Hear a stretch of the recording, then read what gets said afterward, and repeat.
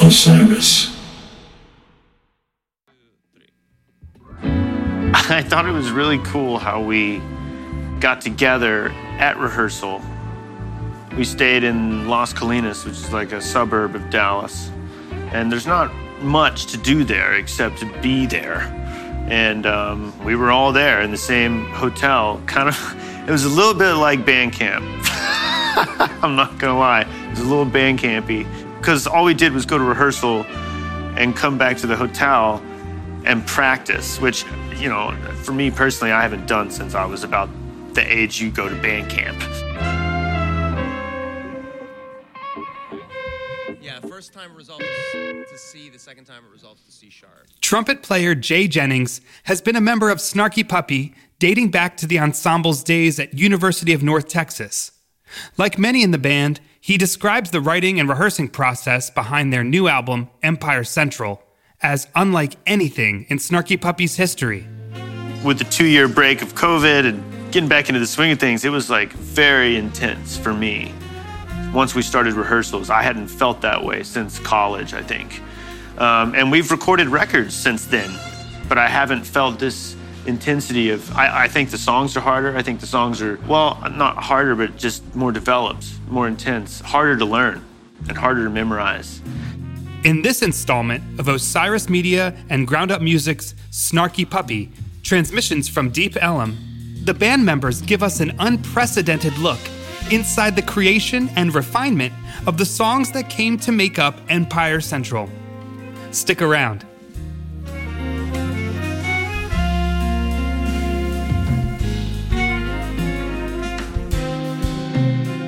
There's still disagreement on that rhythm, right? Yes. I know. The tragedy of Snarky Puppy are no strangers to recording before live audiences. Between 2010 and 2014, the collective laid down 3 albums with fans in the room, but the sessions for Empire Central in March 2022 were different. For one, like musicians around the world, Snarky Puppy's members were shaking off the rust after COVID sidelined them from stages where they make the magic happen. With the 2021 Grammy for Best Contemporary Instrumental Album, expectations for the group had never been higher. Moreover, band leader Michael League had ushered Snarky Puppy's other members into the writing process like never before, encouraging them to pen tunes paying tribute to Dallas, the Texan metropolis where the group got its start and where it would ultimately lay down Empire Central, a Deep Ellum art company. And above all, emotions were strong as Snarky Puppy reunited for the first time in person since the pandemic. Percussionist Nate Worth.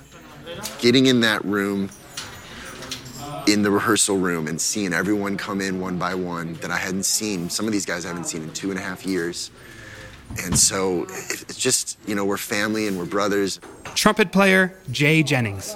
A lot has happened since any of us have been really together in the world. It's, you know, everybody I think is a different human than they were 2 years ago or so, however long that happened. Everybody has changed in the past couple years and in drastic ways. So us being all together again was just kind of a feeling of unity in itself. Jennings, like several of his bandmates, stayed at a hotel in Dallas suburb Las Colinas as the group convened to discuss and rehearse the new material ahead of the Deep Ellum recording sessions. But while many of Snarky Puppy's members have established residence elsewhere in the world, some, like guitarist Mark Lettieri, remain local in the area. Well, it's close enough to where I can go home every night after the sessions, but it's far enough away to where I think maybe I should have just stayed in a hotel, because sometimes that drive can be a bit of a drag every day. But, you know, I'm like commuting. I'm a commuter. I'm a commuting musician. Regardless of where they made their coffee before leaving for the day, once Snarky Puppy entered the rehearsal space, they had the same mission: to execute Michael League's ambitious vision for the group's new record, Michael League. Normally the way that a record like this works is, you know, I ask people to send in songs if they have them. I normally write about half of the songs on the record, and then the other half consists of songs from other people in the band. And normally we choose 10 out of 20 options and work those options hard and leave the other 10 kind of on the cutting room floor and commit to 10 and do it. In this case, I gave a kind of slightly clearer direction to the band about what I was wanting for the album in terms of like kind of style and feeling. You know, I asked everybody to really be thinking about Texas and Dallas and what it means to them and kind of drawing upon that as their inspiration for their compositions.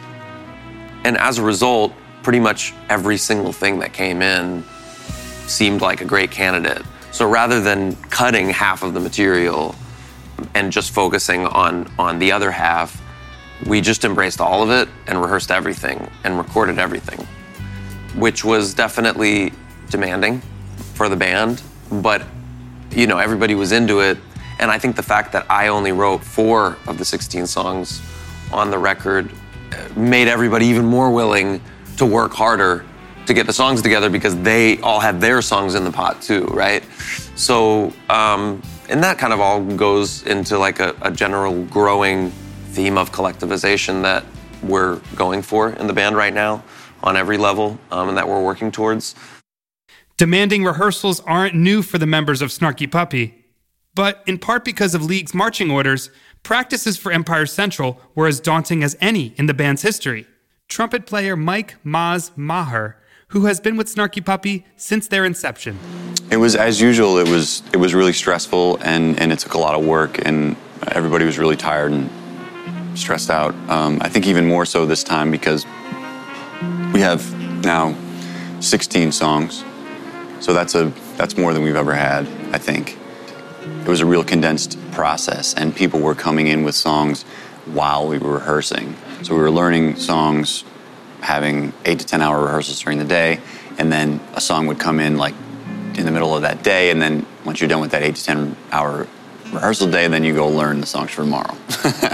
That's insane, really. You know, it's not really practical, but this band can do that, and I think it's part of what makes this band special is the willingness to do that, because there's an energy that happens when you do stuff like that, you know. And as I hate it, frankly, but I recognize that there's an energy that happens when you operate in that way.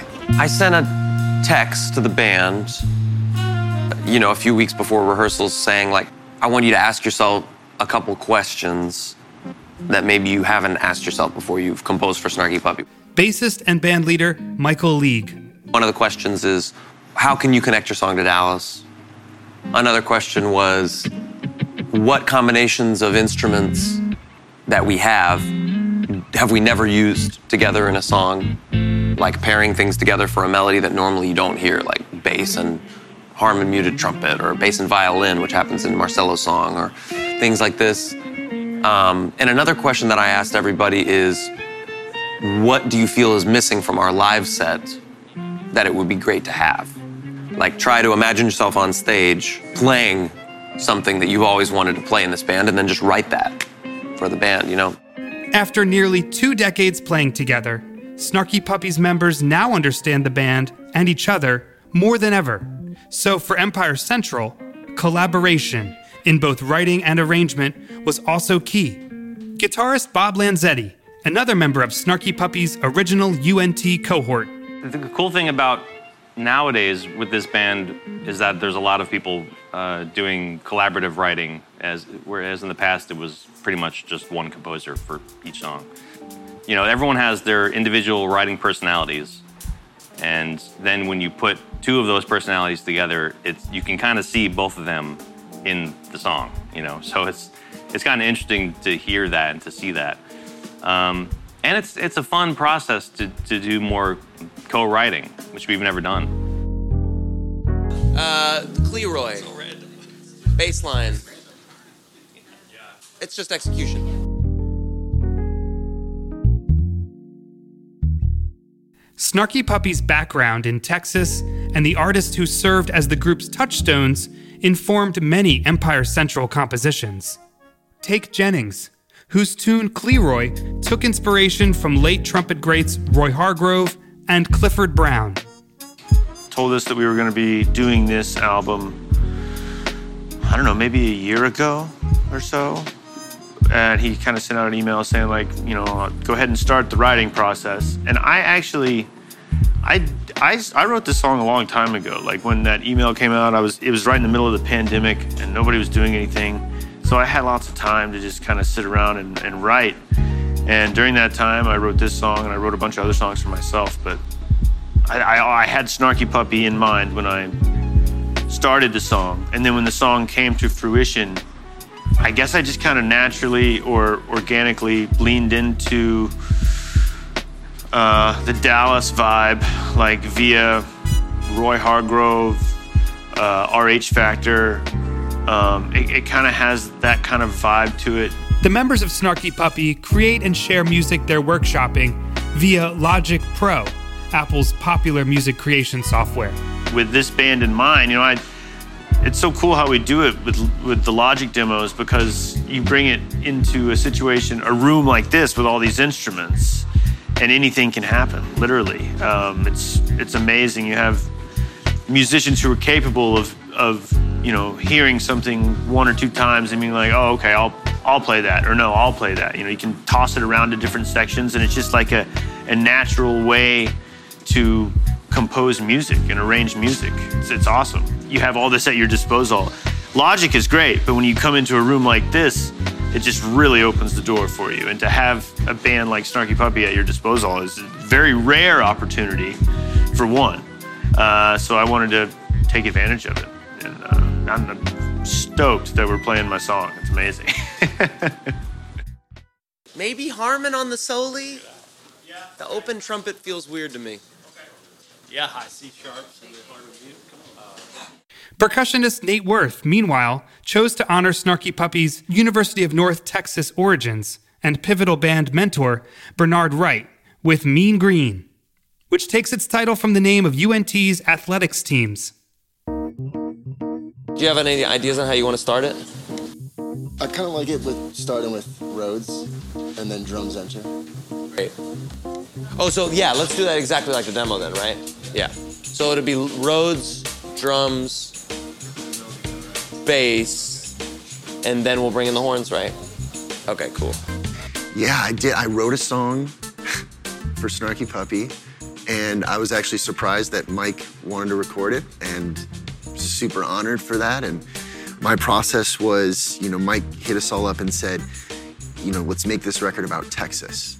And so the first thing I thought of was Bernard Wright, and the years at the University of North Texas when I met Mike League. We met in basketball pep band together. It was a hilarious way to meet.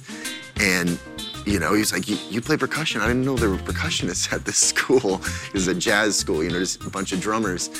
And, you know, we've been playing music for over 17 years, 18 years now. And so I just wanted us to play something super funky. And so there you have it. You know, I sat in the wee hours of the night, is when I like to write, and came up with it. And when I heard the band playing, you know, my melodies and the rhythms and stuff, it's just so wild to hear this group of musicians, you know, interpret your music, because there's such care and importance in the approach and the determination to just get it right. But, you know, my tune went from funky to stanky to moldy, rotten, the funkiest smell ever, for real. So I'm excited for y'all to hear it.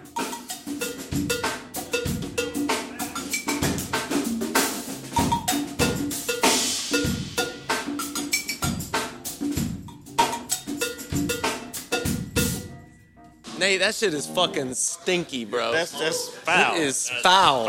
It's foul and odorous. Foul, bro. Pungent. Thank you, guys. Yo, And thank you for playing that shit. Yo, I really appreciate that beat y'all. section feels a little too nice. Nate, it's fucking badass, man. Love it. Above all, as members of Snarky Puppy embarked on writing for Empire Central, they knew the world-class band they'd have at their disposal to realize their compositions. Multi-instrumentalist Chris Bullock penned East Bay for the album. writing for Snarky, there are a lot of voices and a lot of personalities that are very distinct. It's like a box of crayons. Like Snarky Puppy's like the 64 color, like the mega box with all the various shades and tones. And as a writer, that's fun to like just to know you have some options and choices. You want that higher also? Is that where it was written? I think so. I mean, that's how that seems cool. That's exactly where I was, and you want it higher. Okay, so higher then. Yeah. Okay. Yeah, just but specifically, I didn't hear the. Well, the last rehearsal I probably wasn't at, so maybe it wasn't on there. Justin, it wasn't necessarily. I didn't hear guitar tone on that, so that's why. So yeah, maybe go up with Justin. Okay. Cool. Last thing, there's a couple horn things that I can talk to just the horns over here. This is for everybody. Don't slow down at the end. All the way. Be-da-da, ooh-da. No slow down. Gotcha. Because I feel like every song on this record might be slowed down if we can make this one different and just keep that. It'll help us get that accurately. Yeah, so it's 3, 4. Yeah. Got you. Yeah. So my tune kind of started as like a nugget of I heard a groove, and then I took a drum sample that I had and chopped it up and rearranged it to build like this like mean sounding groove that I know that this band would play really well. And then from that groove, I kind of built things up. The way I like to write, I kind of create these like little musical machines that have a lot of interlocking parts. And this tune is like very like, it's a good example of like a musical machine because there's like a thing I call the call that you'll hear in the saxophone and the guitars. And then the way that locks in with this line that's in the Fender Rhodes. And then the way it lines up with the groove pattern and the kick drum and things like that. So I kind of like built this organic environment that feels like a machine that has to all parts have to be working for it to function properly. And it took us a couple days to figure out that machine. Hey, we're doing, speaking of church, Trinity next. Empire Central's epic gospel-tinged closer, Trinity, is also its sonic and thematic centerpiece and comes courtesy of guitarist Mark Lettieri. I put it all together, and to me, it really kind of sums up all of the cool musical experiences I've had in Texas, playing like Texas rock and Texas country and Texas blues and gospel music, right? There's a short So I put them all together into one song, and I titled it after a river that runs through the whole Metroplex area. It's called the Trinity River, and it connects Fort Worth, where I live, connects Dallas, where a lot of these other cats live, it connects Denton, where a lot of the guys went to college. So I thought Trinity was a suitable name for it. Well, the process of writing the song, I was actually just thinking about that the other day. It started with some of the guitar parts that I think were just cataloged in voice memos on my iPhone. I think a lot of it came from sitting on the couch at one point over the last year or two or something. And I always was like, I gotta do something with that, And then finally started to do something with it. And the song kind of wrote itself fairly quickly. I mean, I think I kind of went back and forth with some different melody ideas, but once I sort of was able to focus on like a thread of like this kind of dark but cool blues rock thing, it sort of started to write itself, you know. And then the end, it just needed a lift. I mean, because you can't just be tough all the time, you know? Maybe you can't, but it needed a little element of kind of like a release or something, and I just started playing a chord melody on the guitar, and then just transferred it to keyboards, wrote some little melody over it. Feels pretty seamless. Trinity immediately won over Lettieri's bandmates, including Maz. I think for me, and maybe for the rest of the band, that first time we played it, it was like the release for us. It like gave us what it was supposed to do to us, you know. And then maybe every other time since then, it's kind of giving it to. I mean, that's the crazy thing about that gospel music is that it does that without fail. It's like it has like a 100% hit rate at like releasing, about getting that like release of energy that you need on a Sunday. You know what I mean?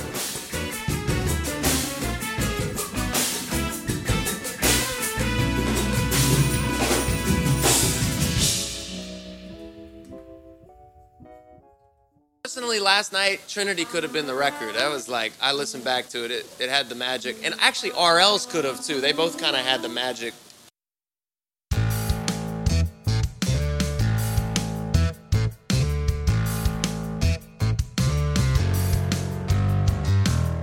You know, in general, this band, when we play songs, we try to do something different, you know? I mean, if we're gonna play a funk tune, we're gonna try to compose or arrange it in such a way that it doesn't feel like something that any funk band could just play. You know, for me, that's kind of a thing that's always going on in my mind is like, okay, what about this? Yes, Snarky Puppy can play a lot of different things because the individual musicians are session musicians. Like, it's our job to be chameleons when we play with other artists. But when we're together as Snarky Puppy, for me, like, one of the most important things is to create something that not just any band can play. You know, to really do something that's specific to this band. Because Michael League envisioned Empire Central as Snarky Puppy's musical tribute to the Lone Star State, it needed a Texas shuffle. Drummer Jason JT Thomas. Shuffles for me have always been so much fun to play. Not even so much because I love just playing a shuffle. It's about everything that's going on around it. That groove, especially when the bass player locks in and then you get everything that puts on top of it, that's just a freight train of just, that's a party time. It's like you can't, it's almost like the swung version of like what people probably felt when disco finally came out. Just, how can you not dance and people just... If you can't dance, if you have no rhythm, you can find something with that. Shuffles to me do the same thing. It was like...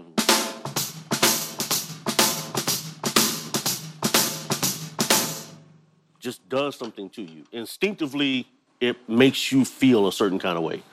You could never offend me by saying you want to play a shuffle. We can do that all night, and I'm totally comfortable with that. It's like the whole, you know, it's just the blues. I'm like, yeah, but it's the blues. And coming from Texas and the blues, even not just from Texas, blues, period. That's, you kick a shuffle in any part of the world, that just does something to people. I don't know what it is about that beat. It's such a simple thing. Here's League, who penned the shuffle RLs for Empire Central. A Texas shuffle like RLs, for me, is like not so different from playing a candombe or a chabi or something that comes from another country. It's like, it's a very specific traditional style of music that many people in the band don't have as their native language.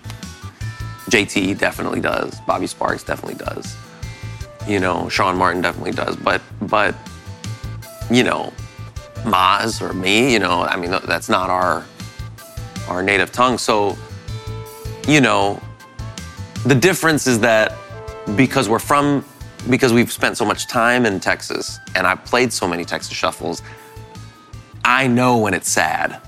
You know what I mean? I know when it's not working, when it doesn't feel good, when it feels cheesy or corny or faked. And so I was, you know, worried that would happen. And to be honest with you, the first day we rehearsed it, it was the first song on the chopping block for me. The first song that I was like, no, this one's going into the trash can. But League's bandmates kept the faith. Mark Lettieri. Oh man, RLS is a jam. I mean, it's great because it's a blues, and I'll use the sort of like the Steely Dan reference. They have referred to their music as blues with frills, right? If you think about it, like that makes sense. You know, RLs is a blues, it's a shuffle, but the changes are pretty advanced for certain sections of the song. Yeah, so the solo section that I'm soloing over, the changes aren't blues, and it's still a shuffle, but it's sort of a broken up kind of angular kind of thing that Larnell's playing, which is really cool because I can kind of base some of my phrasing off of that. But then the rest of the tune, I'm just playing Texas rhythm guitar with JT, and it's so fun to just play that you know.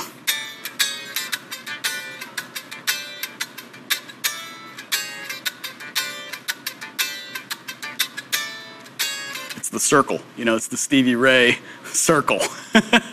So that's great. I could sit in that all day long. Every time we play that chorus, what I call the chorus, which whatever, it feels like a bridge, but the F sharp to D to A, the Steely Dan sus shit. The first time, in the last bar of the first half, the D minor to E minor, those are pushed. In the last bar of the second half, let's put them on the downbeats. Okay? Even when working with basic styles, Snarky Puppy puts a unique spin on them. it's the band's way. Here's JT. You know, with Mike, especially with songs he writes, man, it can go extreme. Like RL's. When it got to the shuffle part, and then it got to the solo break that Larnell plays with all those hits, when it comes out of that, it comes into this section where I play this groove on the big snare and the hat, and he wanted something that was not a shuffle. I still have no idea why I played what I played, because it happened in rehearsal. It was like, you kind of come out of a section,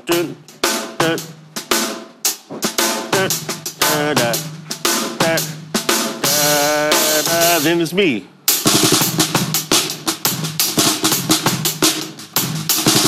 That has nothing to do with the shuffle or the blues. When it got to that part, people ask me, like, man, how did you come up with that? I'm like, Mike, I just blame everything on him. It's like, he comes up with this, like, where did that section come from in this song? How did you get your brain to do that for 8 bars and then right back into this, it's like, this dude just writes. His brain is everywhere. The percussion section also wanted in on the action. Nate Worth. Marcel has a low drum, and so, you know, we're playing and we're just doing the shuffle thing. And so, of course, after, you know, day 5 of rehearsal, we start taking liberties, you know, like just mainly having fun. And so me and Keita, we're just doing these crazy sort of like 30-second note little fills on top of this one section. And then when we listened to the rehearsal tapes back, it was like, okay, we just sound like a thunder, like a rumble underneath. And so it may be dirtying it up a little bit. And so then Keita came up with a very specific thing to play, and it only happens twice in the song. So Keita came up with a very specific thing, and they played it right off the bat. JT joins in, and it's magic, you know? And it kind of, it does exactly that. It just slaps you upside the head, and it's like, well, what am I about to hear? And then a powerful, powerful shuffle. But that's what we do. We fuse different styles that are nowhere near each other. You know, that influence is coming from maybe Keita was hearing something from Brazil, or maybe he was hearing something from Africa, or who knows, you know, but it wasn't Texas. It wasn't a Texas shuffle, but it works. Being with these 3 guys, man, even the percussion players, and hearing all that stuff they play, like the stuff that they're playing on the shuffle, if you ever go to a blues club, one, you're never even gonna see a percussion player. So the fact that they're able to even play stuff over that groove, it gives me so many ideas that I never probably would do if I was just on a regular gig somewhere playing a shuffle. I would never come up with nothing like that. But because Mike gives us that space and gives us, you know, the room to just find something. We'll experiment until it works. So we kept rehearsing it every day, and for me it started sounding less and less bad every day. And then it wasn't until really we started recording it, I think, that it started to feel good to me. And now it's a song that I look forward to in the set. You know, if I would have said, hey, it's a Texas shuffle, everybody play it exactly like a Texas shuffle, do all the normal stuff, don't put your own thing on it, just be a Texas blues band, yeah, it would have come together very, very quickly, and it would sound very normal. You know, but again, that's not really what we're going for in this group. So it's a long, sometimes arduous and tedious and painful process to get from crappy demo to like solid recorded result. Yeah, you know, me and shuffles is like me playing funk grooves. I can do that all night long, never have a problem with it. The only problem I have with RLs on this record is that we stop. That's a freight train. Once that gets rolling, you don't try to stop that. You just get out of the way. Just let it go. So, yeah, it's so much fun. I'm so glad we got to do a shuffle on a Snarky Puppy record. So awesome. I think the core identity of Snarky Puppy is about songwriting first, and then improvising on top of that songwriting.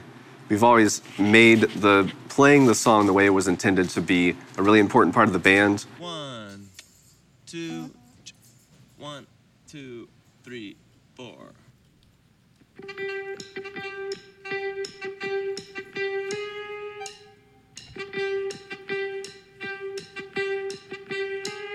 Chris McQueen plays guitar in Snarky Puppy and also translates the group's playing into sheet music.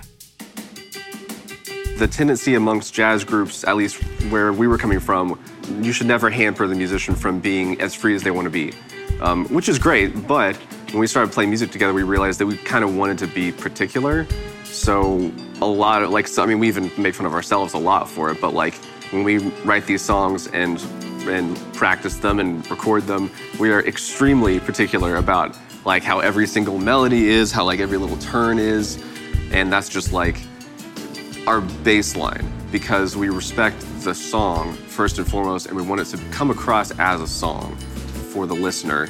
And I think that helps it to be a little bit more accessible than maybe like other jazz music is. But that being said, it's really important that we, like, once we've established what the song is and we know how to play it, then it really doesn't become Snarky Puppy until we all put our own sort of personality into it, and it becomes something bigger than the original song. So that's been kind of like our mantra forever, is like, don't play anything that's not part of the song unless it's better than what's written. That's the rule. This push-pull between composition and improvisation, between premeditation and spontaneity, defines Snarky Puppy and what makes their music so special. Snarky Puppy's members may arrive at practices with meticulously constructed tunes, but those songs remain works in progress, subject to the artistic impulses of the endlessly creative collective of musicians interpreting them. But for that to work, each member needs to be intimately familiar with every song's inner workings from the jump. Trumpet and keyboard player Justin Stanton. Over the years, we've done things that have helped the process, helped the learning process. I mean, guys send out demos that are usually done in Logic. We're encouraged to learn all the parts, learn the bass, learn the melodies, learn the comping patterns, learn all the elements of the composition, and then then we orchestrate later when we're in as a group, because anything can change and things will feel differently. The helpful thing about Logic demos is that you're able to analyze and isolate parts. So yes, we don't use charts, but I'm not gonna lie, I do cheat. I'm gonna pull up the MIDI information every once in a while and be like, because some people are visual learners, some people are oral learners, and in this band, I think you have to kind of do both to a pretty high degree. Did you catch that? Rewind the tape. Yes, we don't use charts. Snarky Puppy labors over its complex tunes, and McQueen ultimately translates them to the page. But the group famously forgoes sheet music. Here's McQueen. Yeah, we don't have charts. We never have. No, we all made that decision together because this band started like in a weird way, it kind of had the mantra of like a garage band, even though we were playing jazzy, like Pat Metheny, Wayne Krantz stuff. But it was like, we didn't like the feeling that you get when you see a band playing on stage and they're reading off music stands. It just didn't feel right. Like, we wanted to be a band like Nirvana or something. Nirvana of jazz, I guess. Another part about memorizing music is that if you start, and I don't think I'm alone in this, I think this is common, like if you start off by looking at the music and then trying to memorize it from there, it's actually harder to get away from the music ever. So it's actually easier if you just never do it in the first place. Like, you learn it on your instrument by ear. So the way that we do it in this band now is that we make demos of every song and we send them out to everyone. And we have even gotten to now where we send the Logic file, which Logic is the program where we use to record our demos. I think it's a really good mental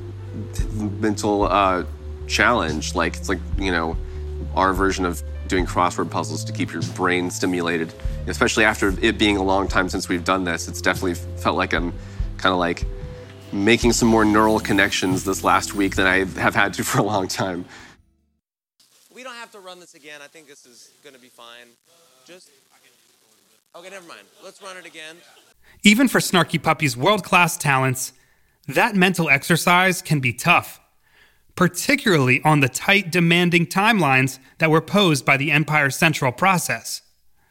Bob Lanzetti. Yeah, learning all this material and committing it to memory without charts is definitely difficult.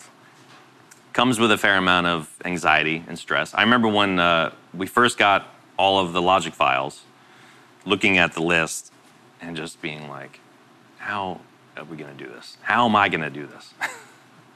But that happens every time. And this time I felt like, this time I'm not gonna be able to do it. But then when you start getting into it and you start chipping away and it starts to come together, you kind of realize that you can do it.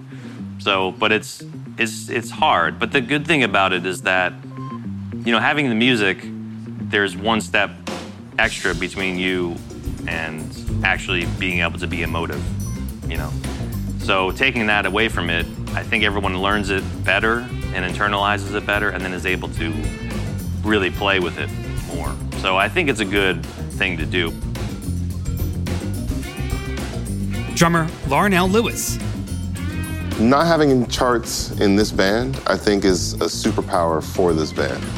The bandwidth would be taken up by trying to focus on charts. Again, top tier players that are here, but for what we're creating organically in the moment, it's so important for us to be invested in the music and we get to the fun part a lot sooner. The difference for me really, personally, it's not harder. I would just say it's more about understanding where everyone is at and just keeping everyone together. Jameson, a penny for your thoughts. Lewis's companion in the drum section and the most recent addition to Snarky Puppy's lineup is Jameson Ross. I think it's interesting when people say that Snarky Puppy doesn't use sheet music because, we don't. There's no sheet music in sight, right? But I think it's very important for people to understand that it's not that everyone can't read music. It's because we're still communicating with all of the characteristics of music. Like everybody's still talking about eighth notes. We're still talking about quarter notes.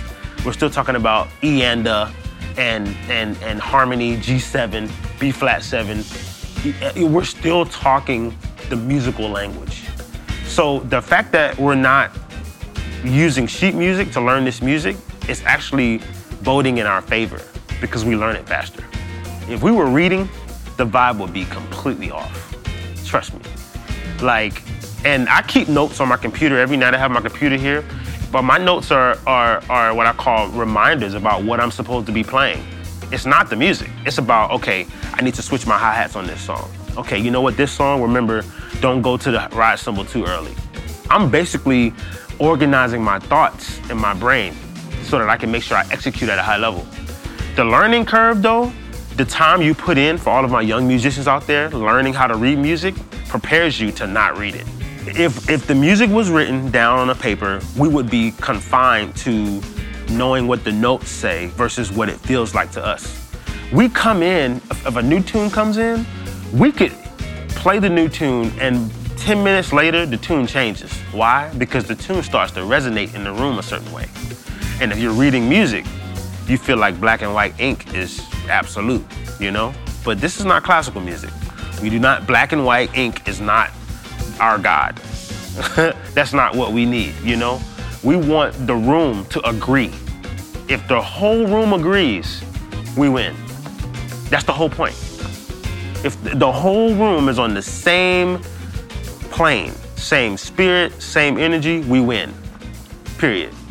That's actually my only note. I mean, there's a lot of little things that we could change, but I feel like at this point, we're kind of it's kind of feeling spiritual and emotive, and I don't want to fuck with that.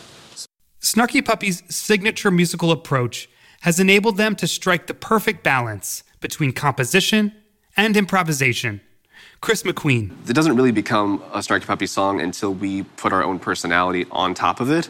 And I think we all have that feeling when we finish a take and it was like, yeah, that was good. Like we all played the song and it went well. But it didn't really have any sparkle or magic or whatever. And then there's some takes that we finished where yeah, there was something there, like that time that guy did that thing or whatever, and then that guy did that thing because he did it, and then we have that interaction. That's when it really becomes a good take for us. And like many aspects of Snarky Puppy's craft, the group's philosophy about charts was shared by its longtime mentor, Bernard Wright. To participate, because I said, man, if you just get rid of the charts and show them what's in the music and let them reinterpret it, the rest is history. So once we are able to understand the compositions individually and as a group, they can really start to come alive in their own way. Bob Lanzetti. I think we all can kind of feel when that switch happens.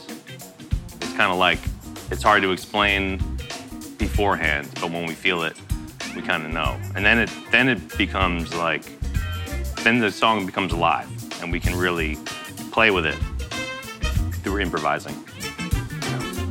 So that, I mean, I think it's different for each song. Some songs come together really quick, some take a few days. I would say like halfway through rehearsals, some of the things really started to come together in a way that felt special. And then at a certain point, it starts to really feel like Snarky Puppy. Mark Lettieri. Tunes are very diverse, and you can hear all the composers' individual influences, which come from many different directions.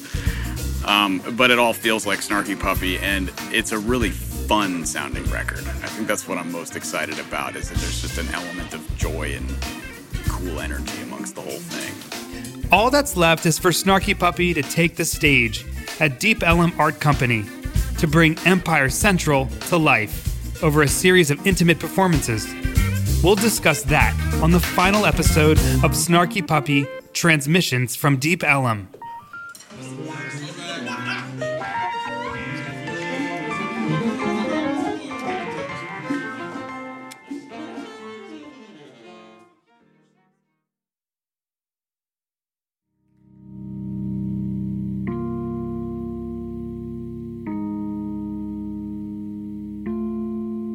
Snarky Puppy Transmissions from Deep Ellum is produced by Eric Lenz and Jamie Margulies of Ground Up Music. Narrated by me, Alex Arif. Producers for Osiris Media, Kirsten Cluthy and Matt Dwyer. Audio production, Matt Dwyer. Developed with assistance from Brad Stratton. Written by Eric Renner Brown. Artwork by Mark Dowd.